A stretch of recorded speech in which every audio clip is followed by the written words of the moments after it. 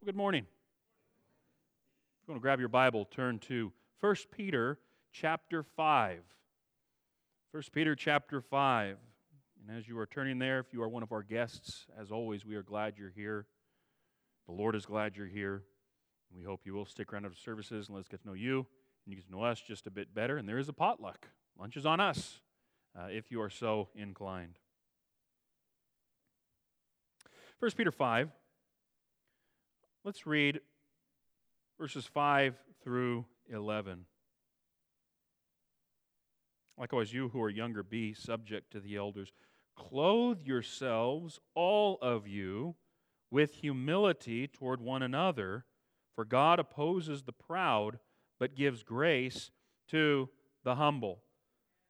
Humble yourselves, therefore, under the mighty hand of God, so that at the proper time He may exalt you, casting all your anxieties on Him, because He cares for you. Be sober-minded. Be watchful. Your adversary, the devil, prowls around like a roaring lion, seeking someone to devour. Resist him, firm in your faith, knowing that the same kinds of suffering are being experienced by your brotherhood throughout the world.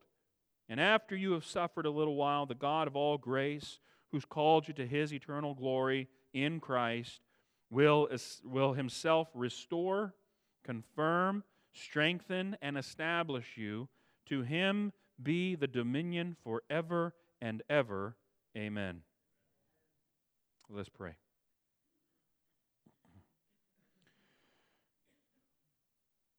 Eternal Father, we pray that through your word,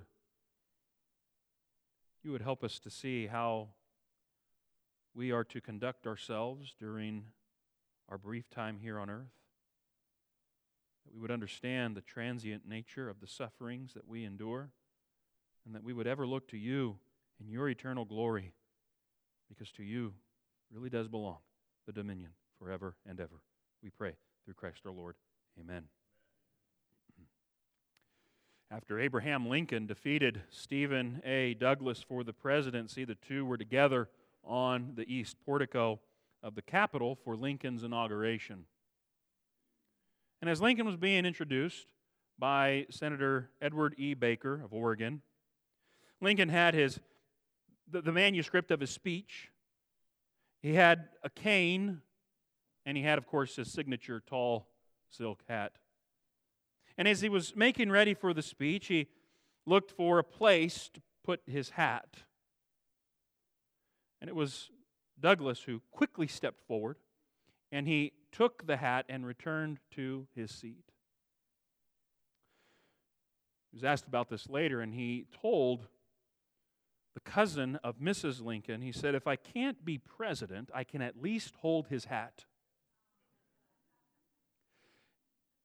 And we applaud that kind of magnanimity. We applaud that kind of humility, such as it is. And indeed, we desire ourselves to be humble, knowing that, well, as we read, God opposes the proud, but He gives grace to the humble. We want God's grace. That was a good place to say amen. We want God's grace. That's right, we do. We need His grace. And God, He gives grace to His faithful ones. How does God's grace manifest in the life of a Christian? How does it manifest even in your life? That's what I want us to explore this morning in our text here in 1 Peter chapter 5, especially verses 6 through 11. God's grace is evident in a number of ways. It evidences itself in a number of ways in the life of the Christian. And the first is seen in verses 6 through 9, where we see that God's grace is given to those who humbly cast their cares upon God. Verse 6 begins, "Humble yourselves." That's how my English Standard reads. That's okay. The force of what Peter is saying here, though, what he writes ought to be translated, and perhaps is better translated, be humbled. It's what's called a passive voice verb. Be humbled. That we are being acted upon by an outside agent. In this case, it's God who humbles us. We know this from the rest of the verse, which says that we are to be humbled under the mighty hand of God. That it is God who humbles us. Humble was a landscaping term. It had to do with making a certain piece of land level. And so it came to mean that we are to think rightly of ourselves. That in relation to God, we recognize who we are. We ourselves are leveled out, as it were. Not to think too lowly of ourselves, that would be a bad thing, but also not to think too highly of ourselves, but to think rightly about ourselves. And so here's Peter calling these Christians to be humbled by the power and will of God. That's the mighty hand of God. To recognize our position before God. To live in accordance with a proper understanding of who we are in relation to who God is, and to submit to His will. We are humbled by, again, the mighty hand of God. Be humbled, therefore, under the mighty hand of God. This was a common Old Testament expression that expresses God's power. It expresses His authority. The hand being the thing that does the action. And in this case, the hand here, God, He doesn't have a literal body. He is spirit. But the hand is, the big term for it is an anthropomorphism. It's a human quality, human characteristic being applied to God, right? But we are humbled by or under the mighty hand of God. Peter has already demonstrated throughout this epistle, he is a master of the Old Testament. If Paul writes like a man who has the Greek Old Testament running through his blood, well, Peter is right there with him. And he quotes and he alludes to and cites a number of different Old Testament texts. And here is an idea from the Old Testament that Peter grabs hold of, and he is utilizing it, inviting these Christians, as it were, to recognize God's sovereignty and to recognize God's ability to deliver Christians from every enemy and every foe, especially that foe that's mentioned there in verse 8, the adversary, the enemy, the devil, who's prowling around like a lion looking for someone to devour. And so when we are armed with the proper perspective of who God is, then we can think rightly about who God is and who we are in relation to Him. Now, the rest of verse 6 explains the purpose for this. So that, that's a purpose statement, so that at the proper time He may exalt you. You see, when you properly view yourself and you have a right understanding of who you are in relation to God, well, God will give you a higher status here. He will exalt you. He will raise you to a position of dignity, a position of honor. We know that Christians in the first century and for the first few centuries after that, they were not looked upon highly by the surrounding culture, the surrounding society, tended to look down on Christians. They were not held in any esteem or any honor. They were viewed as undignified. They were spoken evil against. Peter's talked about that as well in this epistle, back in chapter 2. And so these Christians, and sometimes like us, they had to wait. They had to wait on God that in the proper time, in due time, God would be the one who exalted them. So the whole world looked down upon them. No, to God, they were precious in His sight, and He would exalt them, those who humble themselves. We're not to miss the connection here between the fact that God is the one who gives grace to the humble, but also that He is the God of all grace. And right in the midst of this is the grace of exaltation. And whether it's in this life or in the life to come, rest assured, my brothers and sisters, God will exalt those who are humbled by Him. Part of this is related to verse 7. Casting all your anxieties on Him because He cares for you. We see, well, the more things change, the more they stay the same. Christians back then, they had problems. They had anxieties. They had worries. They had cares. And so also do we have anxieties and worries and stresses and concerns and all the like. But by casting all of our anxieties on Him, all of our cares, all of our worries, all that, we are recognizing, number one, we don't have the power to handle these things ourselves. But at the same time, on the other hand, we recognize we have a God who is big enough, who is powerful enough to handle all of our anxieties, all of our cares, all of our worries. And He invites us to cast these, to throw these things, hurl them to heaven. Because He really does have the power to change and affect the circumstances and the situations that cause those anxieties and those worries. We are powerless, we are weak, we are in need of divine help, but there is one who is big enough, who has the power to truly help, and it's God. It is God, according to the mighty hand that He wields in this world.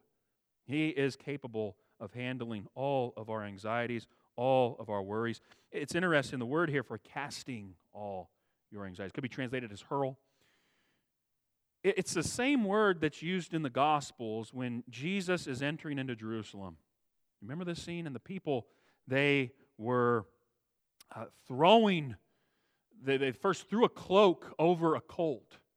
They hurled that cloak over the donkey and its colt so that Jesus could ride into Jerusalem. And the idea here is, in a similar way, we hurl our cloak of cares upon God. We cast our entire wardrobe of worry upon God. All of our cloak of cares, He invites us, put it on me. And He is big enough to handle all of our anxieties. All, don't miss that. Not, most of them, some of them, a good portion of all of them. We cast all of our anxieties on Him. And the reason that we do this is because He cares for you. He cares for you. My brothers, my sisters. The reason that we cast all of our anxieties on Him is because we're always on His mind. He's always mindful of us. He thinks about us, and He acts and He responds appropriately. You parents in the audience, you can probably relate to this. I think about this as a father to my children. It's manifested in different ways as they continue to grow. When they were small little babies, and we were just beginning to introduce solid foods to them, Kim and I, we've been married for years now, and I'll tell you, I've never thought, I wonder if she can have peanut butter. Right? Or, man, should she be talking by now? But those were cares, those were things that I worried about with my kids, right? Can they have peanut butter? Or is he going to have some kind of reaction? He's getting to be several months old. Should he be talking by now? Right? But that's the kind of care that God has for us, and He always has it for us.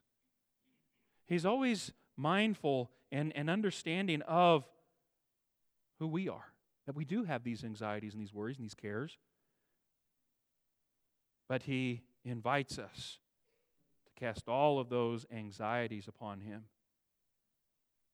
And as we understand who He is, that is what enables us to cast our cares upon Him. When we recognize, man, He is a big God, a sovereign God, and He truly has the power and ability to handle these things. When we acknowledge our own humility and our own inability to handle these things, well, that's when we cast our cares upon Him, and in due time we will be exalted. In verse 8, we have another invitation here, where Peter says, be sober-minded. It is a call to control your thought processes.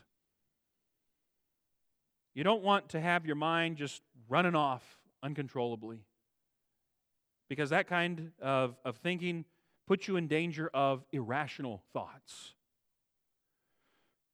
This is a call to self-restraint. Peter is calling his brothers and sisters, even us today, to be cool, calm, collected, but also to be pensive, to be thoughtful, mindful. I've said before, I'll continue to say, Christians ought to be the most thoughtful people on the planet. We need to be serious thinkers about God, about life, about the suffering that we endure. We need to be sober-minded about our enemy, very powerful spiritual foe that we face, the devil. Yeah, be sober-minded. And also, be watchful. Wake up. This was a favorite expression of Jesus in the Gospels when he was describing the coming destruction of Jerusalem. And Matthew chapter 24, verse 42, Mark chapter 13, verse 35, also verse 37, he would say, wake up, be watchful. It's also what is found on our Lord's lips in the Garden of Gethsemane. When his disciples, he is inviting them to pray, he would say, wake up.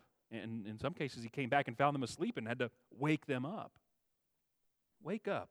Christians need to be awake. We need to be alert. Otherwise, we'll fall into temptation. We'll fall into sin. We don't want to do that. It's kind of like driving a car and you fall asleep at the wheel. Well, that's a disaster waiting to happen, right? Stay awake. Stay alert. Because you do have this powerful adversary, the devil. He prowls around like a roaring lion, seeking someone to devour. And so, verse 9, resist him. If you're to be sober-minded and to be awake, you also need to be steadfast. To resist him, that's to be hostile toward him. To even oppose the adversary. It was a court of law term. It's similar in construction also to what James says over in James chapter 4 and verse 7. James 4 and verse 7, submit yourselves therefore to God, resist the devil, and he will flee from you. And so we must stand against. We must be steadfast against the wiles of the devil. We don't want him to catch us unaware. And indeed, we are mindful of his schemes and methods. And so Peter says, resist him firm in your faith. Don't be moved. It's an emphatic, by the way. Don't be moved. Don't flinch in the face of opposition, but rather be rock-like. Stand your ground. And also recognize that the same kinds of sufferings that you are experiencing are also being experienced by your brotherhood throughout the world. The same brotherhood that back in chapter 2 Peter had called these Christians to love. Love the brotherhood, he says there in 2, verse 17. Well, now we see the universal scope of the Lord's body. This brotherhood that is throughout the world. Well, they're also experiencing the same kind of affliction. And don't get it twisted. It may be coming from the Roman government and the Roman officials, but our battle is not against flesh and blood. The one who's behind the scene, the puppet master who's pulling the strings of these bad guys, is the real bad guy. The enemy, the devil. That's who our war is against. And so the sufferings are from the evil one. He hates the church. He hates Christians because ultimately he hates God. And no doubt these sufferings, they were fiery, they were intense. Peter's talked about the fiery persecution back in chapter 4. And so, given all of this, what should these submissive, sober-minded, watchful, awake, and steadfast Christians, what should they do? Well, they need to look for God's grace in the midst of that suffering. And so verses 10 and 11, what Peter will do is he's going to contrast the evanescent nature of suffering in contrast to the eternal nature of God. And what we mean by evanescent there is it's transient. It's short-lived. It doesn't last forever. He says in verse 10, after you have suffered a little while. He says the suffering is going to last for a little while, which means, or at least implies, that suffering, it'll go away. Now, it'll never go away forever. That's the nature of suffering, is it'll last for a short while and then it'll ebb away, but then it may show up again in the future. It never truly ends, and indeed, on this side of eternity, suffering is never completely finished. That's why we read in the Gospels that Jesus, when he was tempted by the devil left for another opportune time, for another season of temptation. But the nature of this suffering, it's for a little while. And while the trial lasts, and until this trial is over, we need to look to the God of grace, because He is the one who has called you to His eternal glory in Christ Jesus. Notice the eternal nature here of God. His glory is eternal, which means He Himself is eternal. And then also, verse 11, to Him be the dominion forever and ever. His dominion is everlasting because He is the everlasting God. His glory and His dominion are rooted in His nature as the eternal, everlasting God. And I love that Peter calls Him the God of all grace. Every kind of grace, every needed grace, and every means of grace comes from the God of all grace. He supplies every bit of it. That's the nature of grace. And it is the God of all grace who has called you to His eternal glory in Christ. God is the one who called you. The you here, by the way, are these Christians in Asia Minor. Back in chapter 1 and verse 1, Peter there calls them these elect exiles in Asia Minor, Pontus, Galatia, Cappadocia, Asia, and Bithynia. But then he goes on in verse 2 and he says that they are elect exiles in the place where they are elect exiles because of, according to, verse 2, the foreknowledge of God the Father. And they are elect exiles in sanctification of the Holy Spirit. And they are elect exiles for obedience to Jesus Christ and for sprinkling with His blood. You see, they are elect exiles foreknown by the Father, sanctified by the Spirit, and washed in the blood of Christ and for obedience to Christ. These are the ones that have been called by God. They've heard the gospel, and they have been saved from their sins and called to His glory.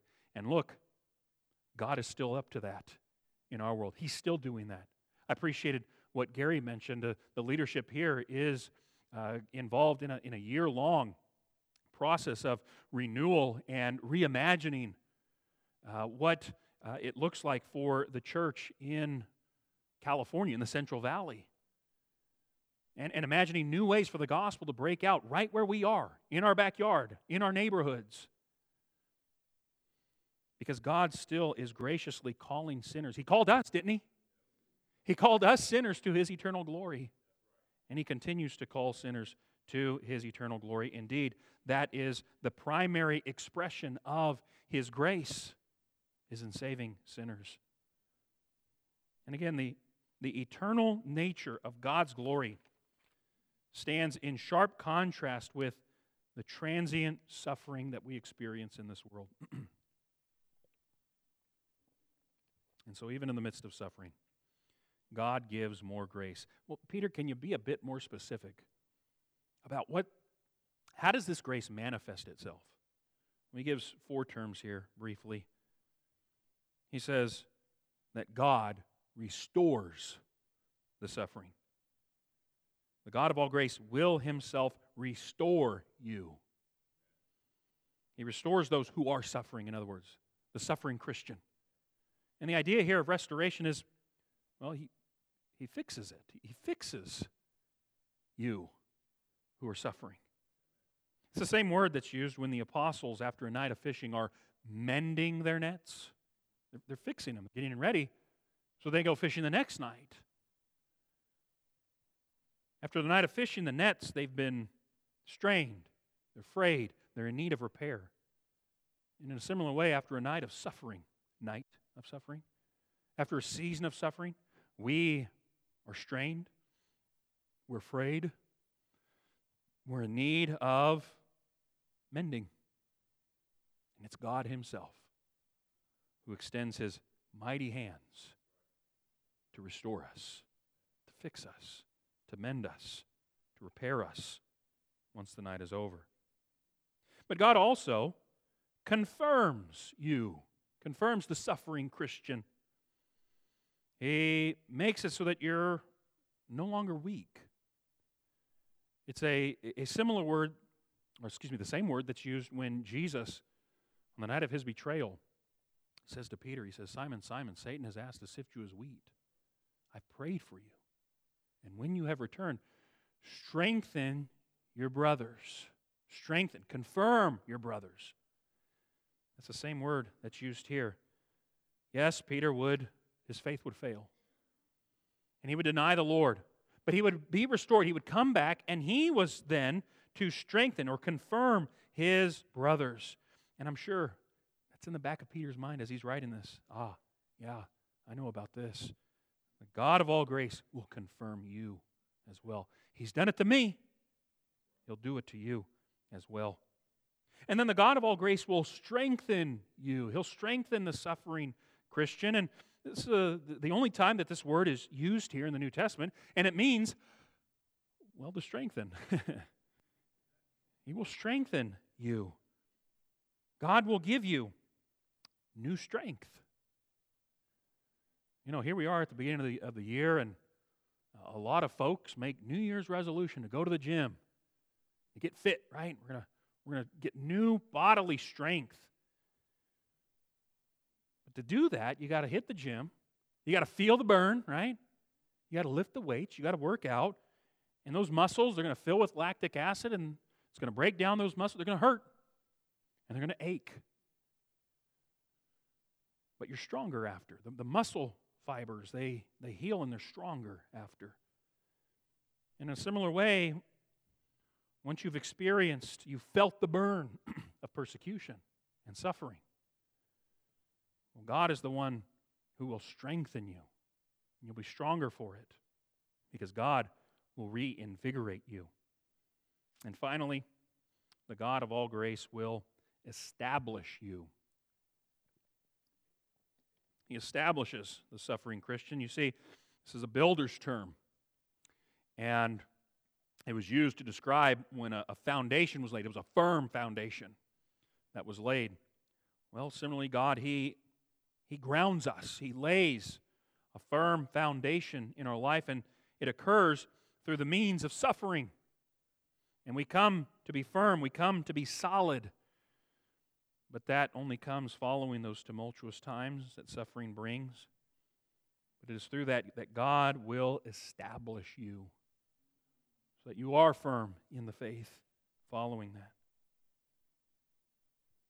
And God is the one who has dominion over all of this. He has authority over all of it. God, He does. He gives grace to the humble. God, His grace is given to those who are faithful to Him, those whom He has called, those elect exiles who are right where they are because of the foreknowledge of God and the sanctifying work of the Spirit and the washing influence of the blood of Christ and obedience for Him. The God of all grace, He lavishes upon us that unmerited favor that we don't deserve. And He does that by restoring, confirming, strengthening, and establishing us. And so we are humbled.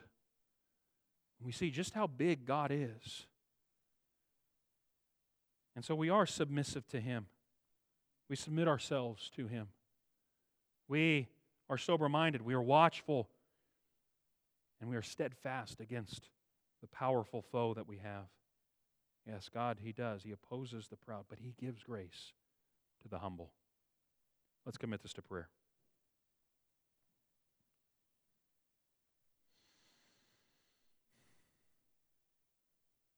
Indeed, Father, we pray that You would strengthen us for the road ahead.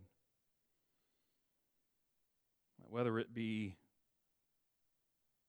calm waters or stormy seas, we pray that we would ever look to You, Your mighty hand, Your dominion that lasts forever and ever. And having recognized who You are, Father, that we would recognize who we are, that we would be humbled by that, and that we would walk humbly before You. We need Your grace, Father.